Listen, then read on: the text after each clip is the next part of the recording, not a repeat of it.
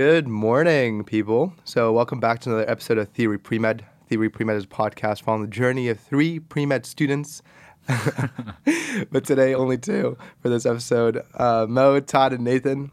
Here we talk about our path and experiences as we bring on guests who will connect people and pre-meds worldwide. So if you're thinking about med school or healthcare just in general, you are at the right spot. Also, thank you to Chapman Radio for giving us a space to record today. It's one of those early mornings today where we had to record early. If you don't remember from the previous episodes, a lot of us have things going on during break, and I won't even be in the country. So we're double recording. So this is the first episode of this morning, this early morning for Nathan.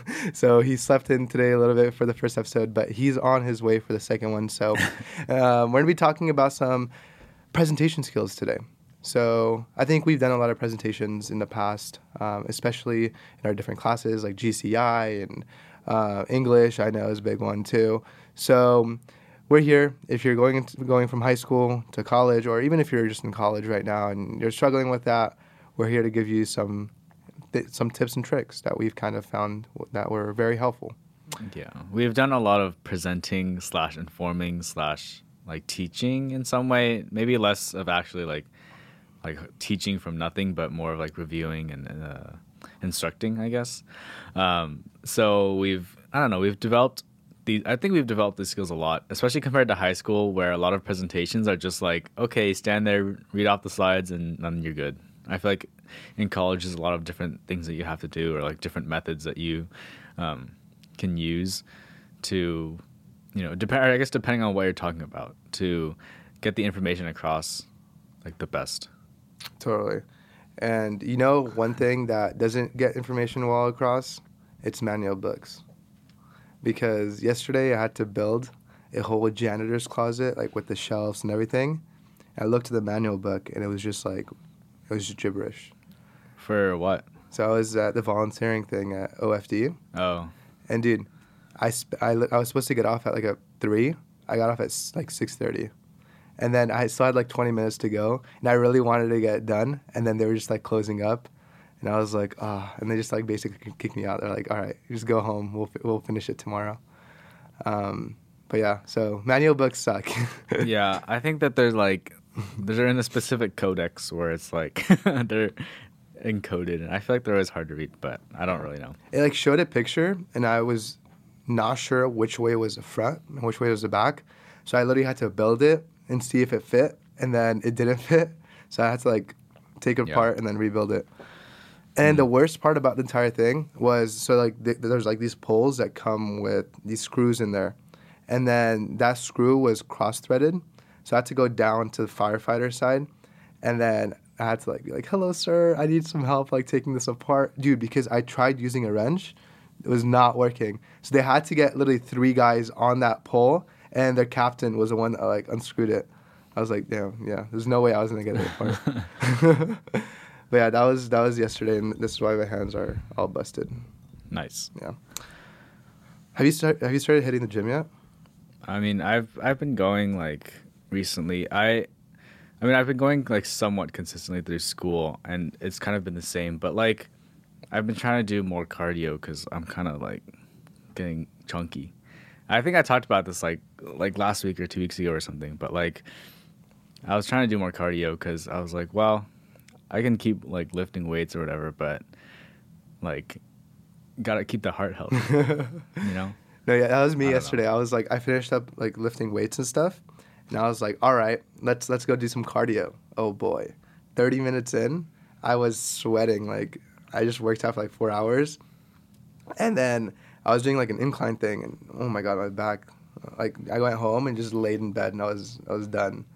But yeah, so I think a good way to break up this episode is more of doing like school type of presentations and things like that, and like informative sessions where you're taking information and you're presenting it, and then for the second half we kind of break it up into more of what we've learned from SIing, which is supplemental instructors. You're basically almost like a TA. You do like review sessions like Todd mentioned earlier and things like that. But I think when you're trying to teach very dense material, especially like chemistry, biology, and I mean, at the end of the day, we're just students, right? So we're obviously not as knowledgeable as professors who have PhDs in those fields, but we've taken the classes enough to know what we struggled with and how we best kind of took in that material and were able to bridge that gap between the professor and the students.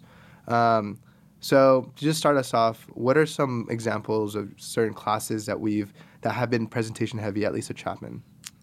Well, you mentioned GCI, and for those who don't know what that is, it's short for Grand Challenges Initiative. And what it is a 2-year sort of sequence of classes that all of the science majors take. And it helps you prepare for your field through doing like literature review and writing about primary literature, all the way to designing your own project with a group, and then eventually presenting on it, like practicing presenting on information you find, and then presenting on your project at the end of the 2 years. Yeah, I mean, I personally liked the last semester of that entire project just because it was less of reading but more of really making your product and presenting it to the teacher and just your classmates for feedback. So I really enjoyed that aspect because you were finally doing something you genuinely enjoyed. I mean, like, you've been reading about this product that you're trying to make for the longest time ever, for 3 semesters now, and you're finally able to get down to it. You're able to show the world, show your classmates, hey, this is what I'm doing, and this is why it's impactful. And for them to like really give you the proper feedback, you really needed to convey your thought process and why this is going to be impactful pretty well, right? Because if you weren't able to do that, then they're going to have a hard time understanding what exactly it is, and they're not going to be able to respond, really. Yeah, I think looking back on it, it was definitely like hard in the moment. And I think a lot of people, like when they're taking the class, are like, oh man, like I this don't is like difficult this, and I don't like it. But I feel like looking back on it, it was really helpful. And I feel like it made me a lot better of a writer. Because I think I came into college not being that great of a writer, but then I feel like now, and I don't know if it's because of that class, I feel like that at least has to play some sort of role, definitely. But I feel like I'm a lot better of a writer now than I was before. So I don't know. But I'm sure that kind of writing skills that you've built has helped you, though, like better prepare for presentations too. Yeah. In a way. I don't know. I don't know. When else have we had presentations? Or English is a big writing? one, but I feel like for English it's a lot easier because at least for the English classes that we've taken, it's been a lot more of like pick your own like topic or thing that you like. Like I did mine on video games. I think you did yours on, what was it? Well, we did a lot. I did one of them on like Asian American representation. Mm-hmm. I did another one on like sports basketball. Yeah. I think I did mine on Jake Paul, like boxing. I remember Oh that. yeah. So and then you did video games. the flash thing. Yeah, so I think the biggest thing with presentations is really having fun with it, because if you're able to really correlate and relate to it a lot, then you could just talk and talk and talk about it. Obviously, in a certain sense, you don't want to just babble about it to the point where like someone just gets bored. You want to be able to talk about it, get them interested, and then just move on to the next point. And I think that's what we've kind of learned to do, especially in English, because you obviously love, what was it? There was the Asian presentation you did on what was it? Movies, right? Yeah, representation. Representation in movies. Yeah, I do love that. Yeah. So like you were very big and adamant about that. So you were able to connect very well to that. For me, it was video games. I love video games, and I was just able to really personalize that presentation to come across that way. So, all right. So we're preparing this presentation. What are some things that you tend to do before kind of making your final product? Well, definitely the first thing is knowing your audience, right? Knowing kind of like the context that you're talking about. And I mean, it's important because if I'm giving a presentation to like a science class or to students in science, it's going to be a lot different than if I was doing like, say, like a video game presentation in an English class that is, relatively chill. Right. It's just knowing the context that you're presenting in and knowing your audience, I think, is the first step in actually designing or like thinking about what you're going to say to them. Totally. I mean, when you're going into science classes, it's more of like literature and like straight up facts. But then when you're in English, it's either reviewing a book that you just read, right, or an article or something like that, or even just like a random like topic that you could just make videos out of. You could get the class really involved. And I think honestly, looking at it with science classes, I think that's one of the downsides in presentations is a lot of the time it's just you talking and you're not able to really get the audience involved. It's more of them just listening, and then at the end you get some feedback on it. But what are some ways when designing your presentation, especially in science classes, I think that gets a little hard with that because there's just so much information that you could present on that a lot of the time. What are some ways that you use to condense the material into a presentation where the audience could really understand what you're trying to like get to them? Well, I think it's just what I said about, knowing your audience. I think being able to kind of, make things digestible and thinking critically about, how would I want to be how would I want to be talked to about this material had I not known anything about it, right? Because obviously when you're presenting, there's sort of a prerequisite of you have to have this like X amount of knowledge about this subject before you can, or like you should be like talking about it. I mean, it's all dependent on the context, but if you think about it, it's like you're going to have more information probably than what you're going to be presenting. And so you have to think about, what's my audience knowledge level, right? And how can I deliver my knowledge in a way that is, digestible for the audience, right? So like if someone had just walked into the class, they should be able to understand it. Yeah. For the most part. Yeah, because if you just walk in the room and you start talking about everything that you know, right? If we walked into the first day of biochemistry and just gave a biochemistry presentation about the stuff that we know, right, without going over like the sort of foundational stuff, it's like, well, if you don't have the foundation, then it's really hard to understand. Nothing means anything. Else. Yeah, that's totally. It's all just words. Mm-hmm.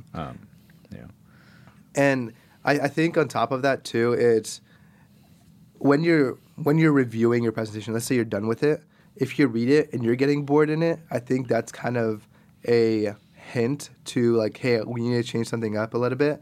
Because, yeah, science is very straightforward in a way. It's like, hey, you have this information, now convey it. It's not really, I would say when you're presenting it, it's not really adding a creative twist to the words. It's more like a creative way to the way you're presenting it. So at times it's easy to get lost in the sauce in a way, like the people say, right? I don't know. I just felt like saying that, and I said it. I know it's sauce, but yeah, no, for sure. I don't know, and so I think the biggest thing too with presentations, it's really being able to come in very confident as well. Like, yeah, I understand you could be shy, right? You have a large audience, and a lot of the time they could be very critical of the information that you're pursuing because you've all taken the class and a lot of people know what's being said. So it's very easy to kind of be afraid to make that small mistake or something like that. But it's okay. If that mistake happens, just move on. As long as you keep on going and you don't make it very apparent and like start freaking out about it, I think no one will really care as much. It's what I've noticed at least in high school was when you mess up and you're like, oh my God, I'm so sorry. Like I misspoke. Like just keep on going. Because that's when people are like, oh, they just made a mistake, right? And I mean, I think confidence is key not for just presentations, but really anything. Whenever you're going into a new volunteer position, whenever you're going into a new classroom, whenever you're going into office hours, right? You want to feel confident. You want to. That's who you are, And the way you're confident is by being who you are.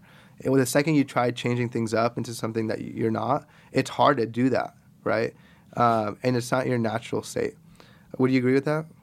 Yeah, I mean, going back to what you said about confidence in presenting, I definitely agree with that.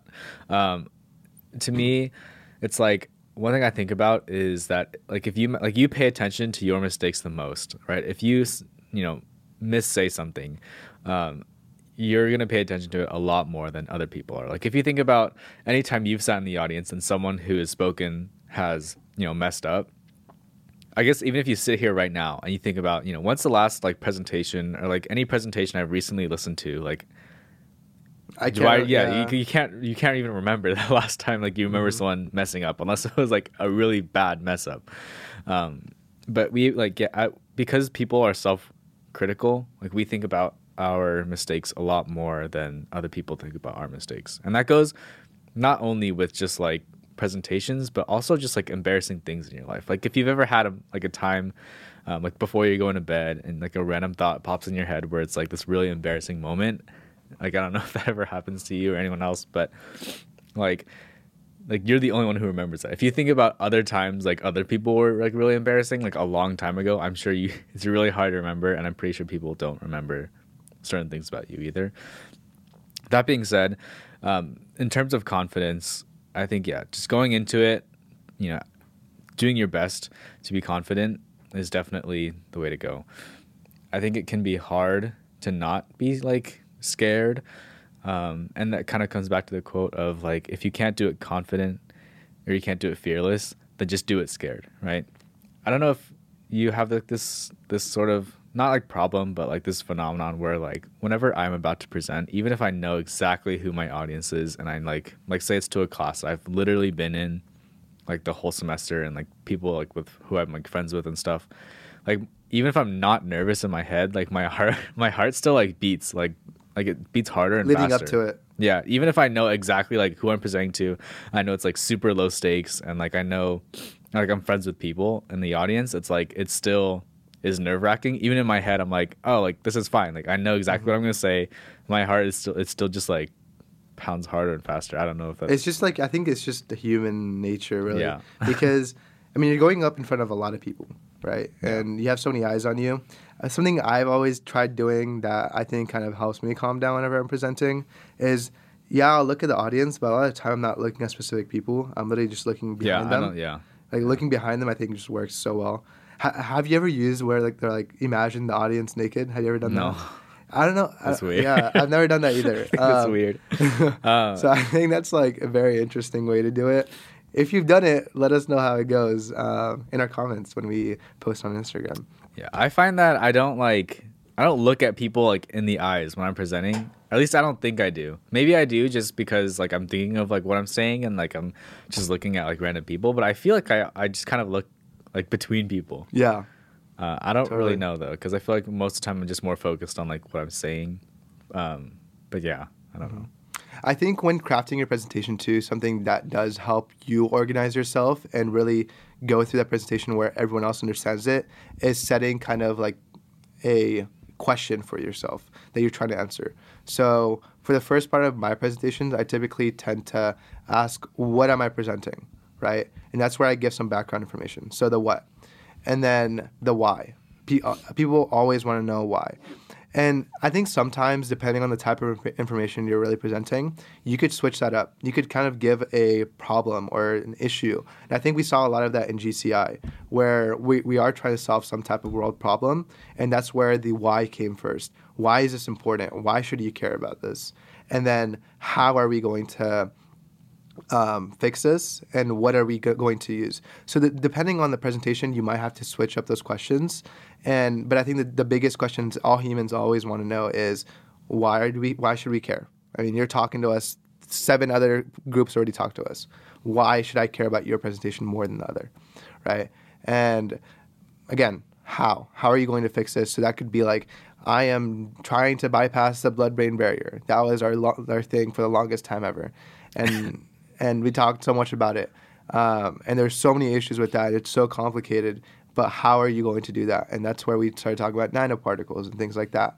And then eventually we ended up with the what, which was our product. And eventually our product kind of went from nanoparticles to something that could make nanoparticles a lot easier to synthesize and things like that. So there's definitely a lot of different ways to approach a presentation, but just breaking it up into those sections where you're better organized and better prepared, it just makes it easier. So that when you go up, you know the sections. You know the information like, hey, this is what I'm doing, this is why I'm doing it, and so on. And I think an important thing too is when you're presenting, it's okay to loosen up a little bit with your presentation. Like, yeah, it might be to a science class, but make it a little funny, right? I mean, especially when you're doing a presentation, it's typically during midterm season or final season. You've known the class for so long, you should have at least kind of talk to the teacher a little bit where they know you a little more, right? So yeah, you still want to be professional, but I feel like that kind of line could be dropped a little bit to the point where you could make those like slight funny jokes where everyone kind of smiles or just laughs for a bit, and that kind of gets more people engaged. And even the teacher, I mean, they're grading so many different presentations. They don't only have your section, but they have so many other sections as well. So they've heard a lot of this information over and over and over again, and it's easy for them to lose track of what you're saying, right? So to keep them engaged, it's okay to throw in that little joke every once in a while, especially if you have like a inside joke within your classroom. So that's, I think, my 2 cents on presentations. I don't know if you want to add anything else. I'll add a little more. I think what you were describing in terms of the order of delivery of information, it aligns a lot with the idea of telling a story. 100%. And kind of what I think you were getting at is you described how for our project we're trying to bypass the blood-brain barrier with nanoparticles, and then we went through a lot of diversions and a lot of kind of blocks in the road that eventually turned our project towards making a microfluidic chip to synthesize nanoparticles.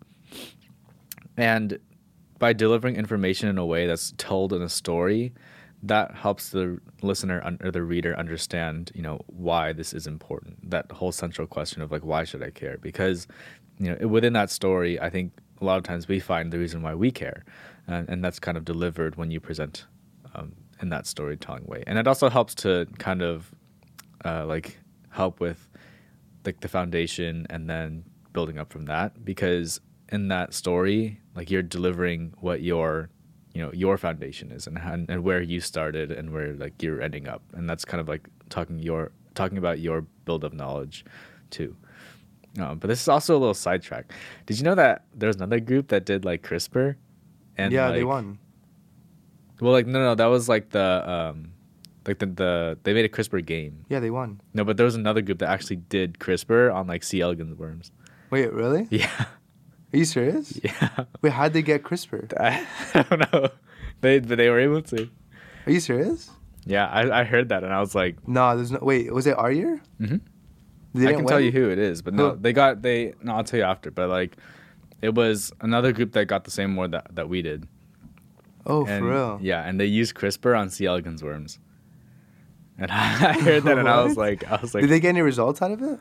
I don't know. But I'll tell you after. I heard that, and I was like, what? That's crazy. So cool. I mean, we got to use some pretty cool stuff too. Yeah, but I don't think it's cool as CRISPR. Yeah, I think if we were, because their project was like similar to ours, and like it was just down a different road. Okay, interesting. Yeah. We'll talk more about it after. Yeah. No, but I think a lot of the presentations too, something that has also helped me connect with my audience as well, has been being honest. And I think just being blatantly honest with all your failures is always very relatable, because nothing is ever perfect. Everyone went through some type of like down, like super low point in their like research or whatever it is, where they're like, this sucks. And then for us, that was trying to figure out how to bypass the blood-brain barrier. So, I mean, that didn't work out. Yeah. And I think during a lot of our presentations, when we were kind of changing paths from trying to bypass the blood-brain barrier to creating this microfluidic chip, a lot of it was like, hey, we tried this, and these are the things that we tried, but this thing sucks. It's so hard to do it, right? But what also is hard about it is actually making these nanoparticles and making them more accessible to people. So this is how we're able to at least make a stepping stone for someone who's a lot more knowledgeable about the brain and the blood-brain barrier. And utilizing nanoparticles is how we were making it more accessible for them to make these nanoparticles so they could make an even larger leap in their research, right? Yeah. So don't always feel like you need to blow something up to where it's like the craziest, biggest thing ever. It's okay if it's not. You're still making some type of stepping stone for someone else. And I think as long as you're showing that and you're being honest, then people can relate and really enjoy it and take it as it is. Yeah. And again, that just comes with context. 100%. Right? There's some presentations where it's good to, acknowledge, your shortcomings, in the presentation. But then there's also presentations that are probably good to just, deliver the information, especially depending on, how much time you might have. And then one other thing that you mentioned that I wanted to also add on to was this idea of like using humor. Like first, I'll just preface it with saying that like everyone has their own presentation like styles. You know, if you don't like using humor, then that's fine, right? I think it's everyone has their strengths and weaknesses. So as long as you can find a style that works for you, then go for it. But I just wanted to add like one example of something that like some thing I did for one of my classes. So for neuroscience, we had a presentation. Like we had to do mini presentations. Is it a police thing? Yeah, yeah. So I like, so I was getting audience participation, and I was doing my presentation on like, does alcohol actually kill brain cells? And so my first or second slide, I was like, okay, you know, have any of you like had alcohol before? And you know, because everyone's like around 20. Some people are 21 in that class, but like everyone's around 20 years old or 19. I like had them like, I was like, okay, you know, like I'm not a cop, guys. You guys can like raise your hand. Like I'm not gonna rat you out. And then right after they answered that, I had the next slide. I had like an animated like little image thing where like a police officer like popped up, and I thought that was funny. And that was one way that I used humor to like help bolster the presentation. But even beyond that, so what happened was the image of like the cop shows up, and under it says, Officer Jim also likes to enjoy like a beer with his friends on the weekends or something under that, right? And then I built my whole presentation around that narrative of like, oh, is Officer Jim like gonna be like healthy? Like will his brain cells die? Like is he gonna be okay? And I built my whole like presentation around that. And I felt like that was kind of one thing where I was like, you know what, like I'll just have fun with it, right? I knew it was like low stakes ish. I knew that like it was just a class presentation. Like it wasn't anything like super, super like important or serious, and that it was mostly just for practice. So I was like, I'll try this. I'll try something. I'll see how, you know, people react to it, how I like it. And I thought it was fun. I thought it was a good way to kind of like, you know, make things a little bit more lively. But, I think that's a great example of like multimodal presentations too, right? It's not just words on the screen. It's also implementing different visuals, like pictures, videos. I mean, the short 10, 15-second video could help the audience a ton. Right. I mean, I know in Gen Chem when you're learning about like waves and like different things like that, a lot of the time professors will put on like a 30-second video just to help you visualize it for a second. And I remember during our GCI presentation, something we did was actually print out these microfluidic chips and pass them out when we're presenting. And I feel like a lot of the audience members really enjoyed that. They're like, oh, this is actually a thing that you're doing, right? This is what it looks like. This is no longer just a concept. It's actually a thing that you have. So I think that's a ton of help. Well, you mentioned multimodal presentation. Do you want to like describe? Yeah, totally. So a lot of the time with presentations, especially in high school, you tend to just see words on the screen where you're analyzing, let's say, a quote or like something from a textbook, right? But multimodal presentations is where you change it up. You don't just use one type of presentation skill, which is like just words. You're also implementing different things, whether it's videos, whether it's pictures, whether it's really bringing your audience into it, right? There's so many multimodal like ways of like doing it. I think that's like the best way to do it. It's not just one thing. It's you're incorporating so many different skills into it. Right. Yeah. Like essentially, it's like using different modes of presenting information, like words on a screen or videos, images too, kind of like not attacking, but like presenting to different, I guess, like senses that people have. Like you can use visual, which is like, you know, what you see on a screen. You can use audio, which is like what you hear. You can use, you know, I guess like tactile, or like how, like if you give them like a model, or like sometimes science professors will like pass out like models for people to like hold and look at. Like that's another like mode gives you appreciation for the thing. Right, and it's just like, you know, adding more layers onto your presentation, and different kind of ways of learning and interpreting it. Totally. I think we've talked a lot about presentations, and I think everyone has their different ways, but I think the biggest thing is don't just read off the slide. It's never going to work, because at that point it just shows that you're not really knowledgeable about your talking. It's just something that is on a screen anyone can read, even your audience members. So if you have big chunks of text on there, I mean, myself, I get bored when I have to read that. I don't even read it, to be honest. I just look at it and I'm like, okay, cool, there's words. But the second that there's a video or there's maybe like a bullet point or two on there that are very short, my brain just reads it automatically. It's easy for your brain to just automatically do it, right? And then relate it to that picture or that video. So keep that in mind. Go through your presentation before you present it. Make sure that you're not bored presenting it, because if you're bored, 99% of the time, your audience is also going to be bored. But if you're having fun with it, then that fun is going to transfer onto your audience. But something that I think we've also learned a lot from has been SIing.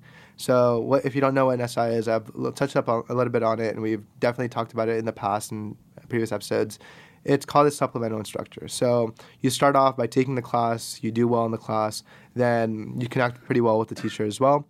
So then you've completed the class, right? Then the teacher will ask you, hey, do you want to SI for me? Which is basically you go into lectures with the next class, and then you kind of review the material during lecture. You help students in class if they have questions or something like that. Then you write down those topics and you create worksheets and review sessions, office hours, and all that. So a lot of the time, these students will come in like, hey, I have no clue what's going on during this concept. Like, please help me. And a lot of the time, it'll also be the same week as a test, and you really want to help them. So if they weren't able to understand it during lecture, a lot of time it means that the teachers didn't connect well with that student, because that student might have not being able to understand that type of presentation, right? And this is why it's also important to present in different ways, because sometimes someone might not be able to really understand the words, but if they see a video, they'll be like, oh, this is actually what it means, right? So you just have to switch it up a little bit and make your own style of it, so then when that person comes in and they need help, you're able to actually help them. I think one of the most challenging parts about that class is someone will come in, and then, like, especially during office hours, and they'll be like, hey, I don't understand anything. Well, there's a lot of things that we've learned in Gen Chem, right? So helping them narrow down what they're trying to learn and what they actually know versus what they actually don't know, I think is very challenging. But once you get to that point, it's very easy to help them with what they don't know. Yeah. For me, what I like to do when I'm doing the review sessions is interjecting like a lot of fun facts. Honestly, I don't really know. I like to think that the students enjoy what I say, in addition to like what they're learning, because I like to just say like, okay, guys, I'm gonna preface this with the fact that you don't need to know this, but it's just like in case you didn't know, like, oh, types of organisms that are like polyploidy tend to be things like plants or like not humans, right? Because we learn about like polyploidy, but then the examples are kind of maybe sparse, so I like to just kind of interject my own, and I feel like that hopefully would help them either learn more or just be like, hey, that's kind of cool. I'll forget about it, but in the moment, that's kind of cool. And I always like to say, I'm pretty sure I say this like 3 or 4 times like throughout the semester. I'm like yeah. So now you know this cool fact that you can go home and tell your mom and dad about it when when you go to like Thanksgiving or something. Or I say, yeah, this is something cool that like you can go to a party and say, and everyone will think that you're the coolest person ever, even though it's something like like the 3rd step of like mitosis or anything that like in reality people might not care about it. I care about it, but other people might not. But that's just something I like to do to like help keep things like lighthearted and make things a little interesting. Because I don't know, sometimes, especially now, like after learning biochem, I feel like there's a lot of like fun facts that I can give about different things depending on what we're learning. So yeah, and what I've noticed is that like our Gen Bio 1, like Bio 204, actually like prepares you like pretty adjacently for biochem, which is kind of interesting. How so? You talk about the RNA world hypothesis, which I've never heard of until biochem and oh, really? Bio 204. Yeah, I don't think I have heard of it, because generally a lot of the bio classes I've taken start with the cell and then kind of just move from that. I've only taken like 2 bio classes before that, but but basically, yeah. And then you talk about like all the biomolecules, right? Which I guess is just what biochem is. But you talk about all the biomolecules, and you talk about like proteins, nucleic acids. I kind of put myself on the spot here, lipids, and there's one more. Carbohydrates. Yeah. And you talk about every single one of them, and you get an introduction to them. So yeah, but it's definitely not in the depth of biochem. Totally. Yeah, I mean, biochem is its own monster, to be honest. Just the amount of material you have to take in. Yeah. But I think a lot of the time when you're trying, let's say you're TAing or SIing, let's say your school has an SI, those students are going to rely on you for concepts that they don't really understand because they know you've done well in the class. That's why you're in that position. So really making that friendship with them to the point where you're not really a teacher-student type of thing, but really just another peer of theirs that is there to help them is really important because at that point they're able to realize you. They're able to come to your office hours. They feel comfortable being around you. And I think that's really helpful. And at first, maybe your first SI session, it might not be the easiest because you just met these people. So it might take a little bit of time. But after that, I think if you've done a great job with really presenting yourself and being there for them, then you'll see that attendance go up because they'll start telling their friends, hey, this was super helpful. And they'll start bringing people from different classes and things like that. And sometimes it can be overwhelming because of the amount of people that come in, but that's okay. That means you're doing a great job. One thing that I've tried doing with my review sessions is I'll make a theme around them. So I'll have like a Marvel theme where I'll do some Spider-Man stuff and build off of that. Because people can relate to that. A lot of people have watched Spider-Man or Marvel, right? So when you kind of incorporate chemistry into Spider-Man's web, for example, and you don't necessarily have to use specific elements on the periodic table. You could just make up an element as long as you're able to get concepts into that. That's okay. And that just like, I mean, people have already gone through lectures all day long, and now they're going to a review session for 2 hours later in the day. Like that's a lot of time commitment to that one class, and a lot of the time you're just tired.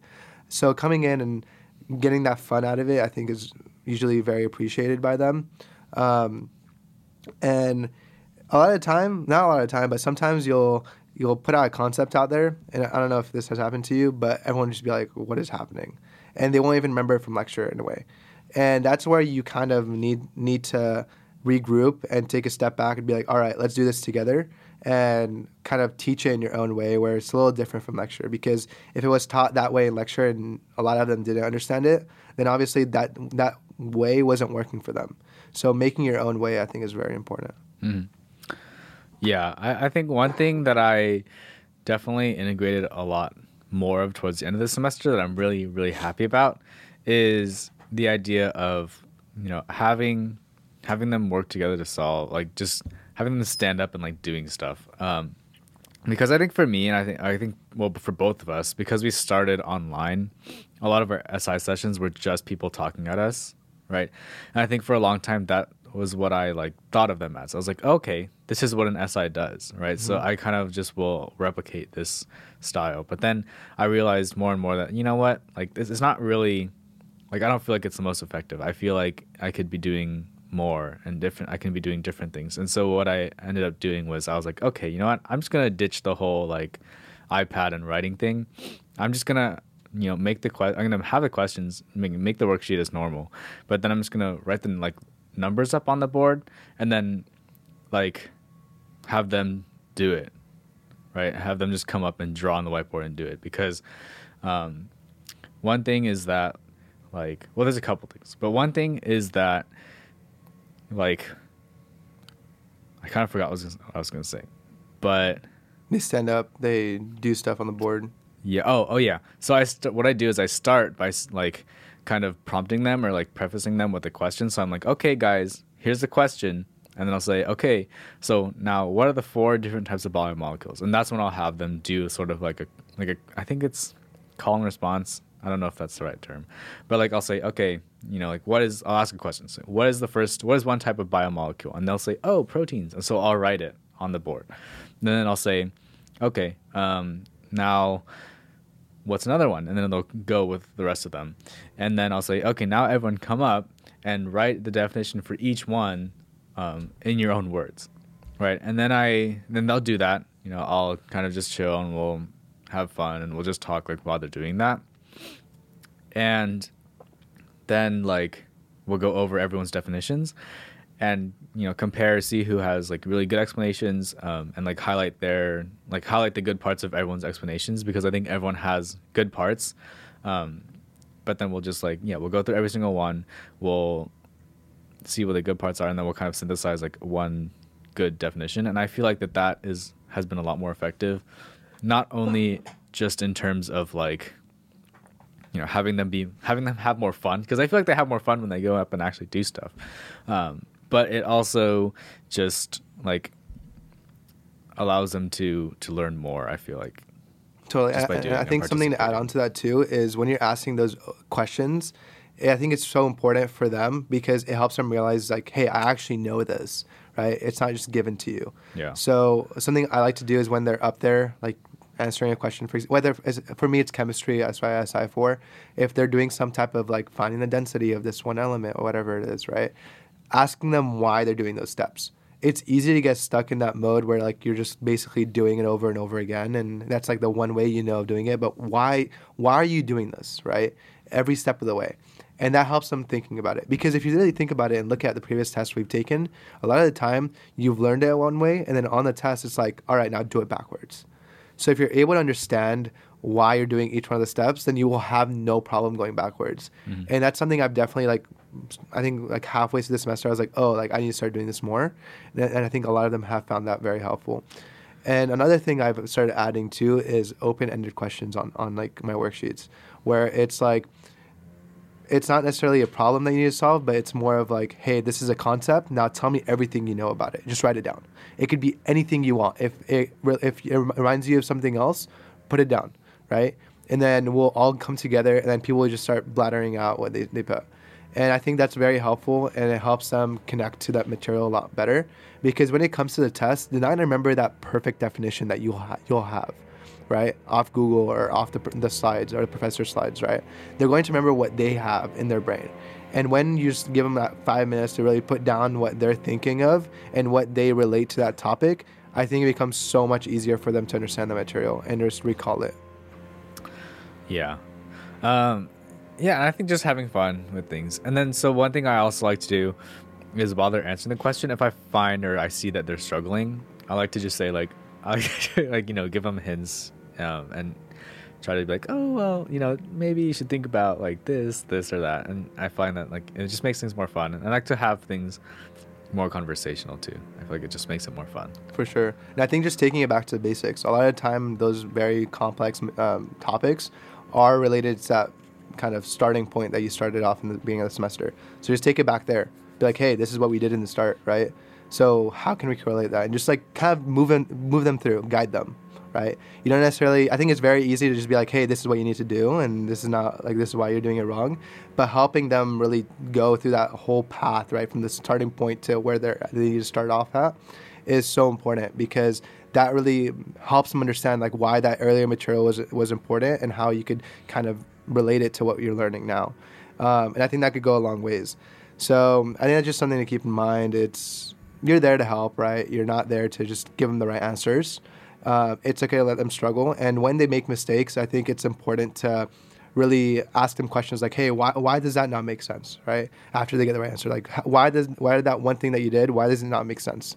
And then if they're able to answer that, then you know for sure, like, hey, they understand it now. And I think one thing I've noticed, at least in chemistry, is a lot of people don't really understand the concept molarity. So a lot of the time they'll see that big M in a problem. They're like, oh my God, how do I like convert this into moles of like product or something, right? But something that I found is super helpful in not just this sense, but everything else as well. But I'll just talk about it in the sense of more molarity. Is I'm like, break down. What does molarity mean, right? It's moles per liter, liters. Right? And from there, I'm like, okay, so erase that big M and write moles per liter. You see, now you have moles and liters, and you could use the molecular equation to just convert things, right? So I think just breaking things down a little bit is very helpful, because a lot of the time those classes are so dense in material, and it's easy to get lost in the sauce, right? So yeah. I don't know. It's just one of those phrases I'm going to say today. So helping them break it down and really just understand it, I think is super, super beneficial. Cool. Yeah, I don't know. Any last words? Maybe not any last words. That sounds kind of dark. Some last words. Last episode. Any last thoughts? What would you say? I'm trying to think of like some good questions that some people might be thinking about going into, like, let's say they're considering SIing, right, or TAing. I think a big fear of mine was giving them the wrong information in a way, because let's say they're coming in for a test review or something like that. You obviously don't want to set them off on the wrong path, because in the day you are a student, it's easy to make those mistakes. I think a lot of it comes in with really being transparent as well. If there's something genuinely you don't know, that's okay. Then just say it. Yeah, just say, I don't know. Like, hey, let me write this down and I'll ask the teacher and get back to you. That's totally fine. And being open-minded too, right? You might solve a problem and everyone might agree with you, but then not one student might come to you and be like, hey, this is actually what I think it is. And this is why I think. And if it makes sense, like, you need to be open-minded, like, hey, this might actually be correct and I might have given everyone else the wrong answer. And really just taking a step back, like, it's okay. Like, no one's gonna hold it back against you, right? Yeah. If anything, they're gonna be like, oh, like, Mo told me this is how you do it and this is why I did it on the test, right? Then that makes you look a little bad, right? But if you just take a step back and like, hey, ask the teacher, like, oh, I saw this is the way I did it, but then one student came and told me this and it kind of makes sense. Is this right? They might tell you like, hey, that way it was wrong because of blah, blah, blah, blah. And if you did it that you did it wrong, then that might be a common misconception between the students as well. Right, so that's what they're gonna look at. They're like, "Oh, that was super helpful. I'm glad that he showed me that. I'm glad that he told me like, hey, this is actually wrong. This is how you actually do it. That's totally fine, right? Those are what's gonna make up for that. No one's gonna care about you making a mistake and correcting yourself. That's actually a good thing. So that's like something I was worried about, but I don't think. I mean, you're coming in prepared. You have your worksheet. You have what you're going to talk about. A lot of the time, at least for me, I'll meet weekly with the professor and really talk about previous semesters, what students struggled with, what are some things that we need to cover more during review sessions and things like that. So coming in prepared, definitely helpful. And a lot of the time, I know, especially in office hours during finals week, I had a lot of people come in and they're like bringing up material from the beginning of the semester. I'm like, oh, wait, I totally forgot about that too. So it's okay to be like, hey, give me a second. Let me look at my notes really quick just to make sure that I have it down 100%. So I think honesty as well with that is really important, because you don't want to break that trust. If they're coming to you, you want to make sure that you are indeed helping them and not giving them the wrong information. And if that takes you telling them, hey, give me a minute or two, that's totally fine. Yeah.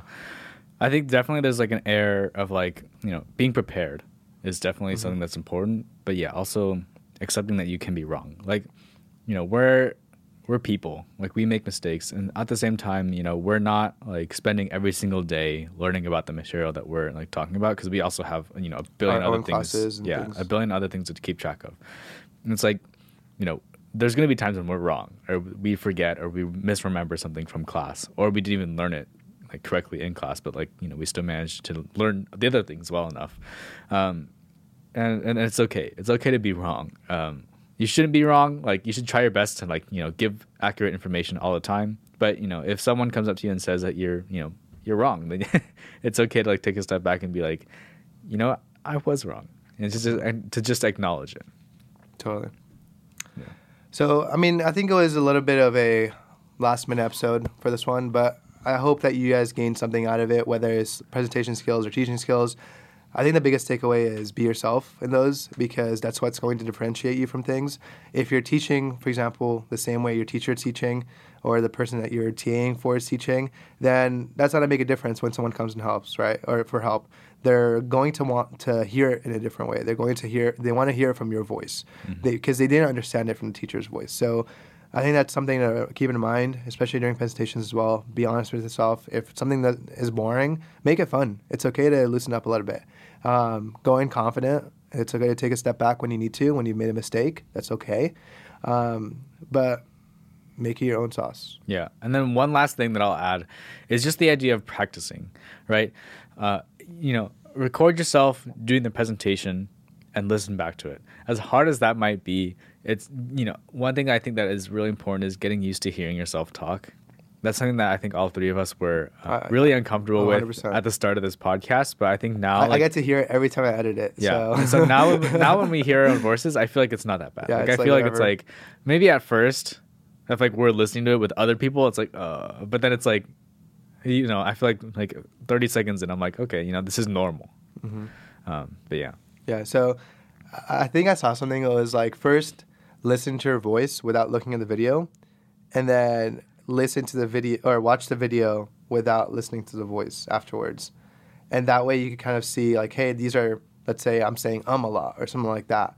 then you're able to catch on that. Or if you have some weird like thing that you do with your hands when you're talking, then you're able to catch that afterwards, right? Those are some things that you could look at and really just, see. Yeah. So, anyways, I hope you guys are enjoying your break. I think we had our Christmas special come out this week, so hope you guys enjoyed that as well. Is there anything else? Oh, most pre-med thing to say. What are we gonna? What's the most pre-med thing? I don't know. Make it fun. Nathan, you wanna? Rip. I don't know. Making it fun. Make it have fun with it. I don't know if that's exactly like a pre-med thing to say, but I feel like it's something that a lot of pre-meds need to say a lot, because sometimes things can maybe feel a little bit mundane, but making it fun or interjecting like your own sort of way of just having fun makes things a lot better. Totally. Well, that's what we have to say today. Thanks for tuning in. We appreciate you all. Thanks for all the support. If you haven't already done so, please follow us on Spotify, Apple Podcasts, YouTube, TikTok, Instagram, Twitter. I think we always forget about Twitter. Do we even have a Twitter? Yeah, we do. I made one. I don't even have my own Twitter. Yeah. So follow us on all those. As always, it's at Theory Pre-Med. We keep it simple. Episodes on Tuesdays at 8 a.m. Tune in, and we look forward to talking to you guys more. See ya.